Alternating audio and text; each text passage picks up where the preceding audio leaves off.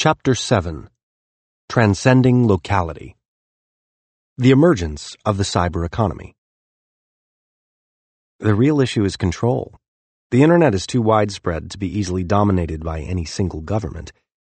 By creating a seamless global economic zone, anti-sovereign and unregulatable, the Internet calls into question the very idea of a nation-state. John Perry Barlow. The information superhighway has become one of the more familiar metaphors of the early days of the digital age. It is remarkable not only for its pervasiveness, but also for the common misunderstanding it betrays about the cyber economy. A highway, after all, is an industrial version of a footpath, a network for the physical transit of people and goods. The information economy is not like a highway, a railroad, or a pipeline. It does not haul or transport information from point to point the way the Trans-Canada Highway carries heavy trucks from Alberta to New Brunswick. What the world calls the information superhighway is not merely a transit link. It is the destination. Cyberspace transcends locality. It involves nothing less than the instantaneous sharing of data everywhere and nowhere at once. The emerging information economy is based in the interconnections linking and relinking millions of users of millions of computers. Its essence lies in the new possibilities that arise from these connections. As John Perry Barlow put it, what the net offers is the promise of a new social space, global and anti-sovereign, within which anybody, anywhere, can express to the rest of humanity whatever he or she believes without fear. There is in these new media a foreshadowing of the intellectual and economic liberty that might undo all the authoritarian powers on Earth. Cyberspace, like the imaginary realm of Homer's gods, is a realm apart from the familiar terrestrial world of farm and factory. Yet its consequences will not be imaginary, but real. To a far greater extent than many now understand, the instantaneous sharing of information will be like a solvent dissolving large institutions. It will not only alter the logic of violence, as we have already explored. It will radically alter information and transaction costs that determine how businesses organize and the way the economy functions. We expect microprocessing to change the economic organization of the world. It is today possible, to a greater extent than at any time in the world's history, for a company to locate anywhere, to use resources from anywhere to produce a product that can be sold anywhere. Milton Friedman. The Tyranny of Place. The fact that the fading industrial era's first stab at conceiving the information economy is to think of it in terms of a gigantic public works project tells you how grounded our thinking is in the paradigms of the past. It is rather like hearing farmers at the end of the 18th century describe a factory as a farm with a roof. Yet the superhighway metaphor is more revealing than that. It also betrays the extent to which we are hostage to the tyranny of place. Even when technology enables us to transcend locality, the instrument of our deliverance is given a nickname describing it as a route from place to place. Like salmon marked by their homing instinct, our consciousness is still deeply etched by notions of locality. For the whole of history until now, economies have been tethered to a local geographic area. Most people who lived before the 20th century passed their days like de facto prisoners under house arrest, seldom venturing more than a few days' walk from where they were born. A journey of any distance was the work of generations. Only occasionally did some crisis, war, pestilence, and adverse shift in climate stimulate a broad migration. To move human beings out of a wretched village required something spectacular and pressing. Nothing less could stimulate people to bundle up their belongings and wander off in search of a better life. Until recently, the few who looked outside their own locale for opportunity often became famous. Consider that Marco Polo is still renowned for having traipsed the Eurasian continent to visit the court of the Great Khan. He was the exception in his time. Few other travelogues survive from the pre-modern period. Among the more widely read, Mandeville's Travels, written in French in 1357, is notable for having been composed by someone who probably never left Europe. Mandeville conveys delightful and often fanciful details about life around the globe, including the suggestion that many Ethiopians have only one foot. The foot is so large that it shadoweth all the body against the sun when they will lie and rest them. Clearly, few of Mandeville's contemporaries who read his popular story were likely to have known that his Ethiopian Bigfoot did not exist. Not until the modern age began, with the journeys of exploration at the very end of the 15th century, were there sustained contacts between the continents. Intrepid captains like Christopher Columbus and Vasco da Gama, who set out to capture the spice trade, were extraordinary enough to be remembered in every literate household for the better part of 5 centuries. From the advent of farming until recent generations, life was characterized by its immobility. This is all but forgotten today, particularly in the European settlement colonies of the New World, where movement is more fluid and everyone tends to draw his perspective from the vantage point of an immigrant. A theme of elementary education in North America is that the colonists came from Europe seeking freedom and opportunity, which is true. What is seldom told, however, is how reluctant most people were to take the trip, even when faced with destitution at home. The few who did migrate suffered what are, in today's terms, unimaginable ordeals to establish themselves. Only the most enterprising, or the most desperate of the poor, came. In the middle of the 17th century, inmates locked up in Bridewell, London's notorious house of correction, revolted to show their unwillingness to go to Virginia. In 1720, there were riots in the streets of Paris to free vagabonds, thieves, and murderers scheduled for deportation to Louisiana. Narrow horizons. Physical difficulties of communication and transport, compounded at most times and places by limited language skills, kept the focus of human action narrow and local. As recently as the early 20th century, it was common to find Chinese villages lying only 5 miles apart speaking mutually unintelligible dialects, even along the coast. The local organization of almost all economies imposed a penalty of narrow markets and lost opportunity. Factor costs were kept high due to limited competition. Access to specialized skills was minimal. With incomes so low they scraped the margins of destitution and no access to outside capital or efficient insurance markets, small farmers in much of the world were trapped in poverty. We've explored some of the difficulties imposed upon peasants by the confines of closed village life. Even now, as we write, at least 1 billion people, mostly in Asia and Africa, struggle to survive on less than $1 a day. All politics is local. To a greater extent than is commonly realized, the immobility of people and their assets has informed the way we see the world.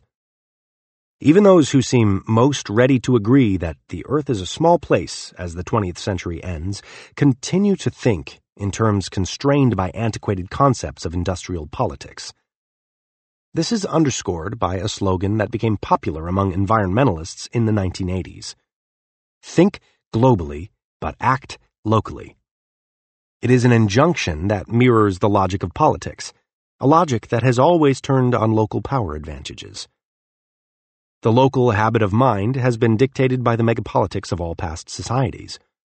All topographical features that serve as barriers or facilitators to the exercise of power are local. Every river, every mountain, every island is local. Climate is local. Temperature, rainfall, and growing conditions vary as you climb up and over a mountain. Every microbe that circulates somewhere, and not in some other place. Little wonder that the tyranny of place permeates our concepts of how society must organize and function. The power advantages that have given one group or another a local monopoly on violence have heretofore always originated someplace and faded along the megapolitical margins where borders are drawn. That is why there has never been a world government. While the importance of place to the exercise of power has rarely been made explicit, some advocates of compulsion to redistribute the rewards of human action began to sense the declining leverage of place as long ago as the 1930s. They saw, in modern transportation, a division of social space between the highly paid and the poor. This fear was captured by John Dos Passos in The Big Money. The vag sits on the edge of the highway, broken, hungry. Overhead flies a transcontinental plane filled with highly paid executives. The upper class has taken to the air, the lower class to the road. There is no longer any bond between them. They are two nations. This is another way of saying that improved transportation reduced the leverage of extortion simply by increasing the choice of places where successful persons might choose to be. Certainly, the vagabond on the road below was in no position to press for a handout from those flying overhead. The tendencies that Dos Passos observed 60 years ago have only become more pronounced. Mass transit. In 1995, 1 million persons crossed borders somewhere in the world each day. This represents a startling change from the past. Before the 20th century, travel was so infrequent that most borders were simply frontiers, not barriers to transit. Passports were unknown. The development of ocean liners, trains, and other improved forms of transportation dramatically increased movement. But this movement became more heavily regulated by states whose powers were increased by the same improvements in transportation and communications that made civilian travel cheaper and easier. The advent of movies, and especially television, also did a great deal to open horizons and stimulate travel and immigration. Yet until now, the bedrock assumptions of social and economic organization have remained anchored in locality. To avoid that failure of nerve for which history exacts so merciless a penalty, we must have the courage to follow all technical extrapolations to their logical conclusion. Arthur C. Clarke. The Error of Minimal Expectations. The geographic tether on imagination is still so tight that some experts examining the Internet in 1995 concluded that it has little commercial potential and almost no significance other than as an electronic medium for chat and an outlet for pornography. The many doubters of the economic importance of cyberspace are the Colonel Blimps of the information age. Their complacency rivals that of the British establishment facing the decline of the empire in the 1930s. Whenever elites find themselves threatened, their first reaction is denial. This is evidenced by the fond hope that the Internet will never amount to much, sometimes endorsed by authorities who should know better. We referred earlier to David Klein and Daniel Burstein's work, Road Warriors, Dreams and Nightmares Along the Information Highway. Their dismissal of the economic potential of the net is another proof that being technically well-informed is not synonymous with understanding the consequences of technology. Even the most technically expert observers in the past have frequently failed to grasp the implications of new technologies. A British parliamentary committee, convened in 1878, to consider the prospects for Thomas Edison's incandescent lamp, reported Edison's ideas to be good enough for our transatlantic friends, but unworthy of the attention of practical or scientific men. Thomas Edison himself was a man of great vision, but he thought that the phonograph he invented would be employed mainly by businessmen for dictation. Only a short time before the Wright brothers proved that airplanes would fly, the distinguished American astronomer Simon Newcomb authoritatively demonstrated why heavier-than-air flight was impossible. He concluded, The demonstration that no possible combination of known substances, known forms of machinery, and known forms of force can be united in a practical machine by which men shall fly long distances through the air seems to the writer as complete as it is possible for the demonstration of any physical fact to be. Soon after airplanes began to fly, another renowned astronomer, William H. Pickering, explained to the public why commercial travel would never get off the ground. The popular mind often pictures gigantic flying machines speeding across the Atlantic and carrying innumerable passengers in a way analogous to our modern steamships. It is clear that with our present devices, there is no hope of competing for racing speed with either our locomotives or our automobiles. We have previously recalled another wildly inaccurate prophecy about the potential of a new technology, the forecast from the beginning of the 20th century by the makers of Mercedes that there would never be more than 1 million automobiles worldwide. Again, they knew more about automobiles than almost anyone, but they could not have been more wrong in estimating the impact of autos on society. Given this tradition of clueless misunderstandings, it is hardly surprising that many observers are slow to grasp the most important implications of the new information technology, the fact that it transcends the tyranny of place. The new technology creates for the first time an infinite, non-terrestrial realm for economic activity.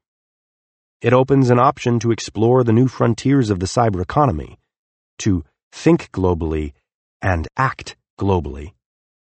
This chapter explains why. Beyond locality.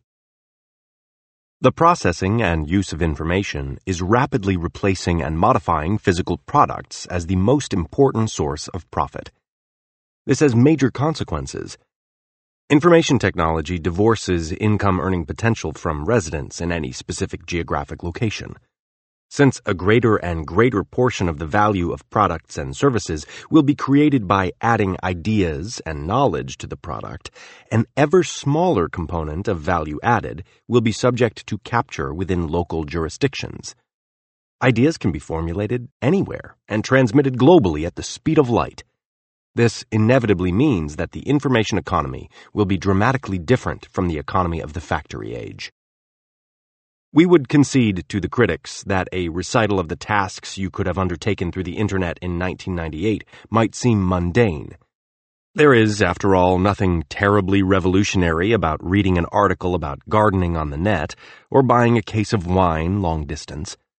However, the potential of the cyber economy cannot be judged solely on its early beginnings, any more than the potential of the automobile to transform society could have been judged by what you could have seen around you in 1900. We expect the cyber economy to evolve through several stages.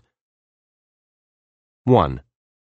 The most primitive manifestations of the information age involve the net simply as an information medium to facilitate what are otherwise ordinary industrial-era transactions. At this point, the net is no more than an exotic delivery system for catalogs. Virtual Vineyards, for example, one of the first cyber merchants, simply sells wine from a page on the World Wide Web. Such transactions are not yet directly subversive of the old institutions. They employ industrial currency and take place within identifiable jurisdictions. These uses of the Internet have little such megapolitical impact. 2. An intermediate stage of Internet commerce will employ information technology in ways that would have been impossible in the industrial era, such as in long-distance accounting or medical diagnosis. More examples of these new applications of advanced computational power are spelled out below. The second stage of net commerce will still function within the old institutional framework, employing national currencies and submitting to the jurisdiction of nation-states. The merchants who employ the net for sales will not yet employ it to bank their profits, only to earn revenues. These profits made on Internet transactions will still be subject to taxation. 3. A more advanced stage will mark the transition to true cyber commerce. Not only will transactions occur over the net, but they will migrate outside the jurisdiction of nation-states. Payment will be rendered in cyber currency. Profits will be booked in cyber banks. Investments will be made in cyber brokerages. Many transactions will not be subject to taxation. At this stage, cybercommerce will begin to have significant megapolitical consequences of the kind we have already outlined. The powers of governments over traditional areas of the economy will be transformed by the new logic of the net. Extraterritorial regulatory power will collapse. Jurisdictions will devolve. The structure of firms will change, and so will the nature of work and employment. This outline of the stages of the information revolution is only the barest sketch of what could be the most far-reaching economic transformation ever. The globalization of commerce. In the information age, most current jurisdictional advantages will be eroded rapidly by technology. New types of advantages will emerge. Falling communications costs have already reduced the need for proximity as a necessary condition of doing business. In 1946, it was technically possible for an investor in London to place an order with a broker in New York, but only the largest and most compelling transaction would have justified doing so. A 3-minute phone call between New York and London cost $650. Today it costs 91 cents. The price of an intercontinental phone call has plunged by more than 99% in half a century. Convergent communication. Soon, the difference between intercontinental chat and a local call may be minimal. So, too, may be the differences among your telephone, your computer, and your television. All will be interactive communications devices, more easily distinguished on ergonomic than functional grounds. You will be able to hold a voice conversation over the internet using microphones and speakers on your personal computer, or watch a movie. You will be able to talk back to your television and communicate vast amounts of data through the network provided by the television entertainment media. As the industrial era distinction between various forms of communication breaks down and costs plunge, more and more services will bill you by time of use rather than according to the destination of your messages. Conversation or data transmission anywhere in the world will cost little more than a local call did in most jurisdictions in 1985. Internet unwired. Low-orbit satellites and other approaches to wireless technology will transmit feeds back and forth directly to a beeper in your pocket, a portable computer, or a workstation without interfacing with a local telephone operating or TV cable system at all. In short, the Internet will be unwired. The first steps in that direction are bound to be halting because of the relatively slow speed of data transmission in the early wireless media and the difficulties of hearing weak signals broadcast from subscriber devices, some of which will be mobile and battery-powered. Nonetheless, these technical problems will be tackled and solved as bandwidth increases. Business without borders. Continued expansion of computational power will lead to better compression technology, speeding data flow. Widespread adoption of existing public key, private key encryption algorithms will allow providers, such as satellite systems, to incorporate the billing function into the service, lowering costs. Simultaneous with the service, vendors will be able to debit accounts loaded on personal computers in much the way that France Telecom debits the smart cards employed in Paris phone boxes. Your phone becomes a bank. The difference is that in the near future, you will be able to earn credits to your account with all manner of transactions and carry your phone box with you. Your PC will be the branch office of your bank and global money brokerage, as well as the equivalent of the Paris kiosk where you buy your anonymous phone card. And, like the smart card payphones that are useless to thieves if broken open with a crowbar, your computer could only be raided by someone capable of breaking or manipulating sophisticated computer code. That would leave out a lot of ruffians capable of manipulating a crowbar. With proper encryption, nothing in your computer could be deciphered or misused. By the turn of the millennium, you will be able to transact business almost anywhere north of Antarctica. Anywhere wired or digital cellular telephone is available. Anywhere interactive cable television systems are in use. Anywhere a satellite is overhead or other wireless transmission systems are in place. You will be able to speak, transmit data, and journey via virtual reality over borders and boundaries at will. Telephone numbers that identify the locale of the speaker by area codes are likely to be superseded by universal access numbers, which will reach the party with whom you wish to communicate anywhere on the planet. Witness Iridium. Understanding Chinese. You will not only be able to talk and send a fax. In time, you will be able to shorten a multi-year learning process and converse in Chinese with a factory foreman in Shanghai. It will no longer matter as much that you do not speak his language or dialect. His words may be in Chinese, but you will hear them roughly translated into English. He will hear your conversation in Chinese. In time, the capacity to employ instantaneous translation will significantly increase competition in regions where obstacles of language and idiom have heretofore been significant.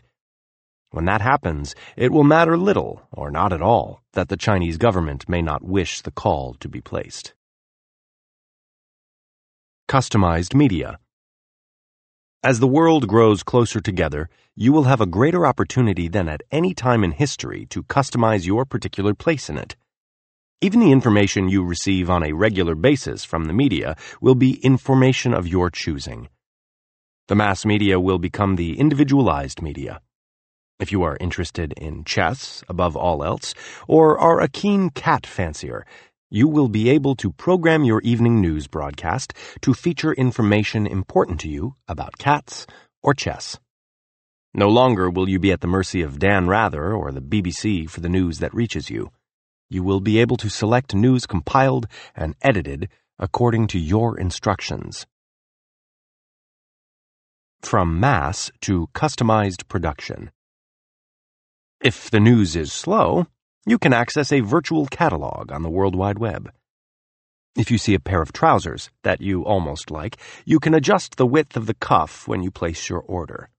It will be custom cut and tailored to fit your body by robots in Malaysia from photographs scanned into your computer and transmitted through the net. Cyberbroking. You will be able to use cyber money to make investments as well as pay for services and products. If you live in a jurisdiction like the United States that heavily regulates your investment options, you can choose to domicile your activities in a jurisdiction that permits the freedom to pursue a full range of investment options. Whether you live in Cleveland or Belo Horizonte, you can do your investment business in Bermuda, the Cayman Islands, Rio de Janeiro, or Buenos Aires. Wherever you find yourself, the use of digital resources will widen as the cyber economy evolves. You will be able to employ expert systems to help select your investments and cyber accountants and bookkeepers to monitor the progress of your holdings on a real-time basis. Virtual culture. When you're not reviewing profit and loss data, you may take a virtual visit to the Louvre. Your trip may require you to pay a royalty payment equivalent to 1/3 of a penny to Bill Gates or someone of equal foresight who has purchased the virtual reality rights to tour the museum. While you are wondering whether the Mona Lisa had trouble with her teeth, your computer could be downloading si10's translation of The Romance of the Western Chamber. At times of your choosing, your personal communication system will read the text aloud, like a bard of old. Multitasking programs will allow you to perform many functions simultaneously. Shopping for jurisdictions on the net. If you are inspired by your dose of the classics, you can organize a virtual corporation to market dramatic productions of famous literature for viewing through three-dimensional retinal display. Instead of being projected into the air, the images will be projected directly onto the retinas of viewers with low-energy lasers fluctuating 50,000 times a second. This technology, already under development by Microvision of Seattle, Washington, will allow many persons who are legally blind to see. Before undertaking the project, you could instruct your digital assistant to canvass the current contract offers of protection for manufacturing facilities in Malaysia, China, Peru, Brazil, and the Czech Republic. When you pick a location, you will be able to have your company incorporated in 1 hour in the Bahamas, courtesy of the St. George's Trust Company. Your instructions will place all the company's liquid assets in a cyber account in a cyber bank that is domiciled simultaneously in Newfoundland, the Cayman Islands, Uruguay, Argentina, and Liechtenstein. If any of the jurisdictions attempt to withdraw operating authority or seize the assets of depositors, the assets will automatically be transferred to another jurisdiction at the speed of light. Qualitative advances. Many of the transactions you soon will be able to perform in cyberspace would have been impossible in the industrial age, and not simply because they cross a language barrier. Sending your digital assistants to locate untranslated articles published in Hungarian scientific journals is qualitatively different from talking to a librarian. Sitting in on an Oxford tutorial from a distance of 5,000 miles is not the same as taking the tutorial when you are sleeping within 6 miles of Carfax. And playing the roulette wheel at the Hôtel de Paris, Monte Carlo, is a novel experience when you can do it via virtual reality from a party at Punta del Este, Uruguay. A cyber visit to the cyber doctor. In short order, faster than many experts now think possible, activities will migrate into the cyber economy that combine technologies in novel ways to transcend the tyranny of place and the antiquated institutions of the industrial economy. One day soon, if you have a stomachache, you will be able to consult a digital doctor, an expert system with an encyclopedic knowledge of symptoms, maladies, and antidotes. It will access your medical history in encrypted form, ask whether your pain happens after eating or before meals, whether it is sharp or dull, persistent or episodic. Whatever questions doctors ask, the digital doctor will ask. It may determine that you drink too much wine or not enough. You may be referred to a cyber specialist. If you need an operation, a cyber surgeon in Bermuda may perform the operation long distance with the aid of specialized equipment that performs micro-incisions.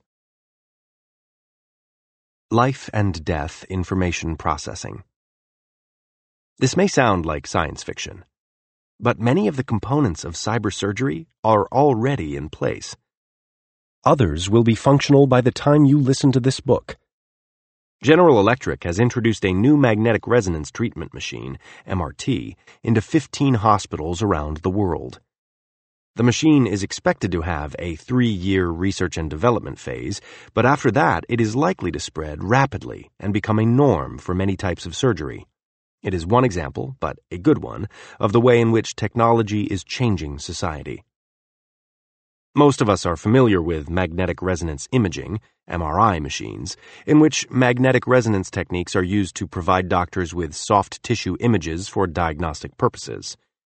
They provide better images of soft tissues than X-rays or ultrasound and have become an essential part of modern diagnostic techniques, particularly in cancers.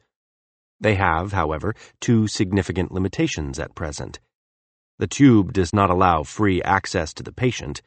The machines are of limited power. Cyber surgery. General Electric has redesigned magnetic resonance machines so that they can be used for treatment as well as diagnosis. The power has been upped 5 times.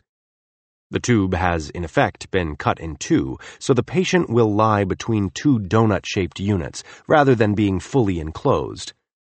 Instead of taking an image and then performing surgery in the light of that image, the surgeon will be able to see what he is doing as he does it. MRT will be combined with non-invasive or less invasive surgery using microtechniques.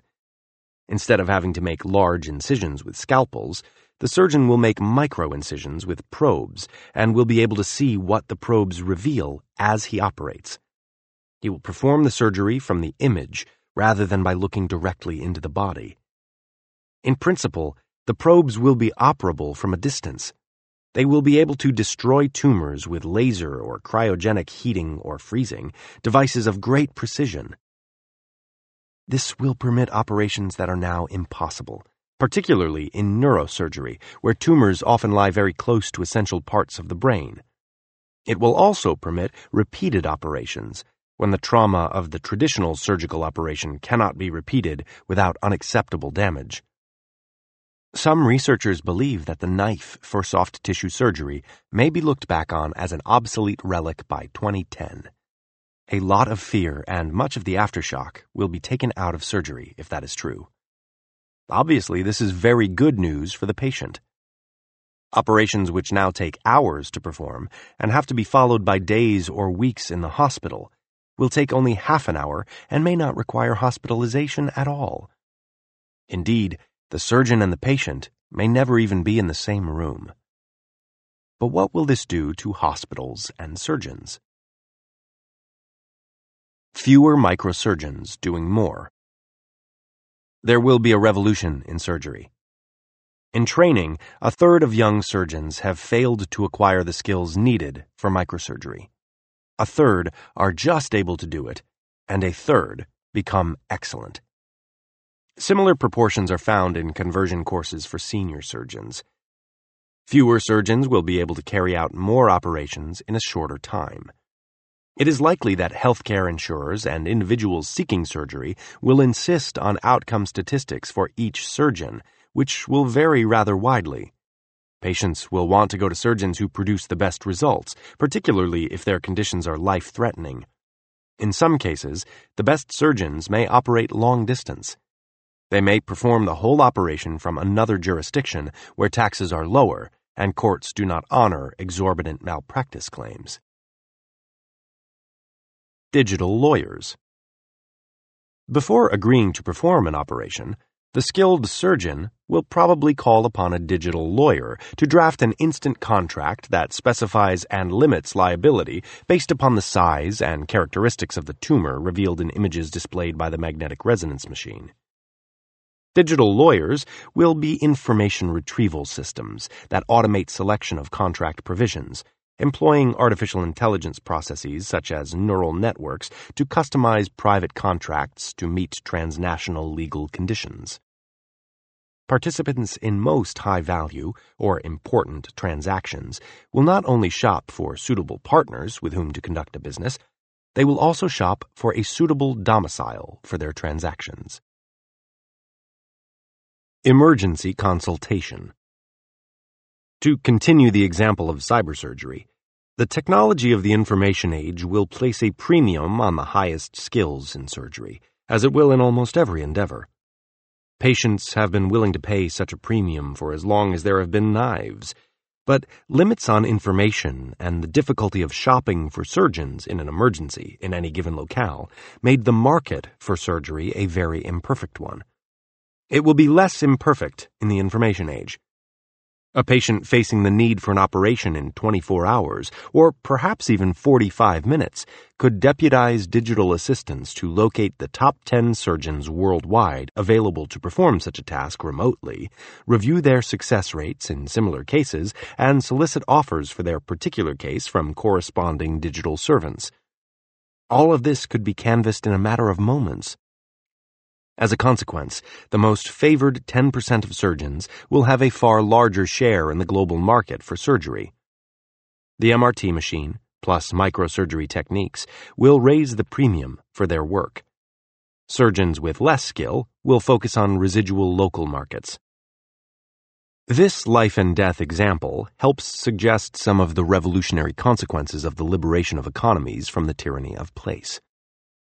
Someone may object that General Electric's MRT machine was not meant to be employed long distance. Perhaps, but this misses the point. It, or some equipment like it, soon will be. When operations are better performed by surgeons watching a screen than looking at the patient directly, it will matter less than we now suppose where the surgeon and his screen are located. Increasing numbers of services are destined to be reconfigured to reflect the fact that information technology allows persons anywhere on the globe to interact in even so delicate a matter as surgery.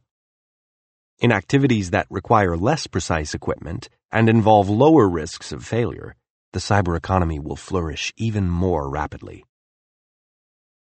The financial policy of the welfare state requires that there be no way for the owners of wealth to protect themselves. Alan Greenspan. The devaluation of compulsion. In almost every competitive area, including most of the world's multi-trillion-dollar investment activity, the migration of transactions into cyberspace will be driven by an almost hydraulic pressure, the impetus to avoid predatory taxation, including the tax that inflation places upon everyone who holds his wealth in a national currency. Escaping the protection racket. You do not need to think long about the megapolitics of the information age to realize that predatory taxes and inflation of the kind imposed as a matter of right by the wealthiest industrial countries upon their citizens will be preposterously uncompetitive on the new frontier of cyberspace. Soon after the turn of the millennium, anyone who pays income taxes at rates currently imposed will be doing so out of choice. As Frederick C. Lane pointed out, history shows that on the frontiers and on the high seas, where no one had an enduring monopoly in the use of violence, merchants avoided payment of exactions which were so high that protection could be obtained more cheaply by other means. The cyber economy provides just such an alternative. No government will be able to monopolize it, and the information technologies comprised by it will provide cheaper and more effective protection for financial assets than most governments ever had reason to provide. The black magic of compound interest. Remember, each $5,000 of annual tax payments paid over 40 years slashes your net worth by $2.2 million. Assuming you could realize just a 10% return on your capital. At a 20% return, the compound loss balloons to about $44 million. For high-income earners in a high-tax country, the cumulative losses from predatory taxation over a lifetime are staggering. Most will lose more than they ever had. This sounds impossible, but the mathematics are clear. It is something that you can confirm for yourself with a pocket calculator. The top 1% of taxpayers in the United States pay an average of more than $125,000 in federal income taxes annually. For a fraction of that amount, $45,000 a year, one would be welcome to live under a private tax treaty in Switzerland and enjoy law and order provided by what is arguably the most honest police and judicial system in the world. From this perspective, the additional $80,000 a year of income tax paid above that generous level might well be classified as tribute or plunder. $45,000 is certainly a substantial payment toward the maintenance of law and order, considering that police protection is meant to be a public good. In theory, public goods can be extended to additional users at a marginal cost of zero. The Swiss are glad to have you pay a negotiated fixed tax of $45,000, 50,000 Swiss francs, per year because they make an annual profit of $45,000 on every millionaire who signs up.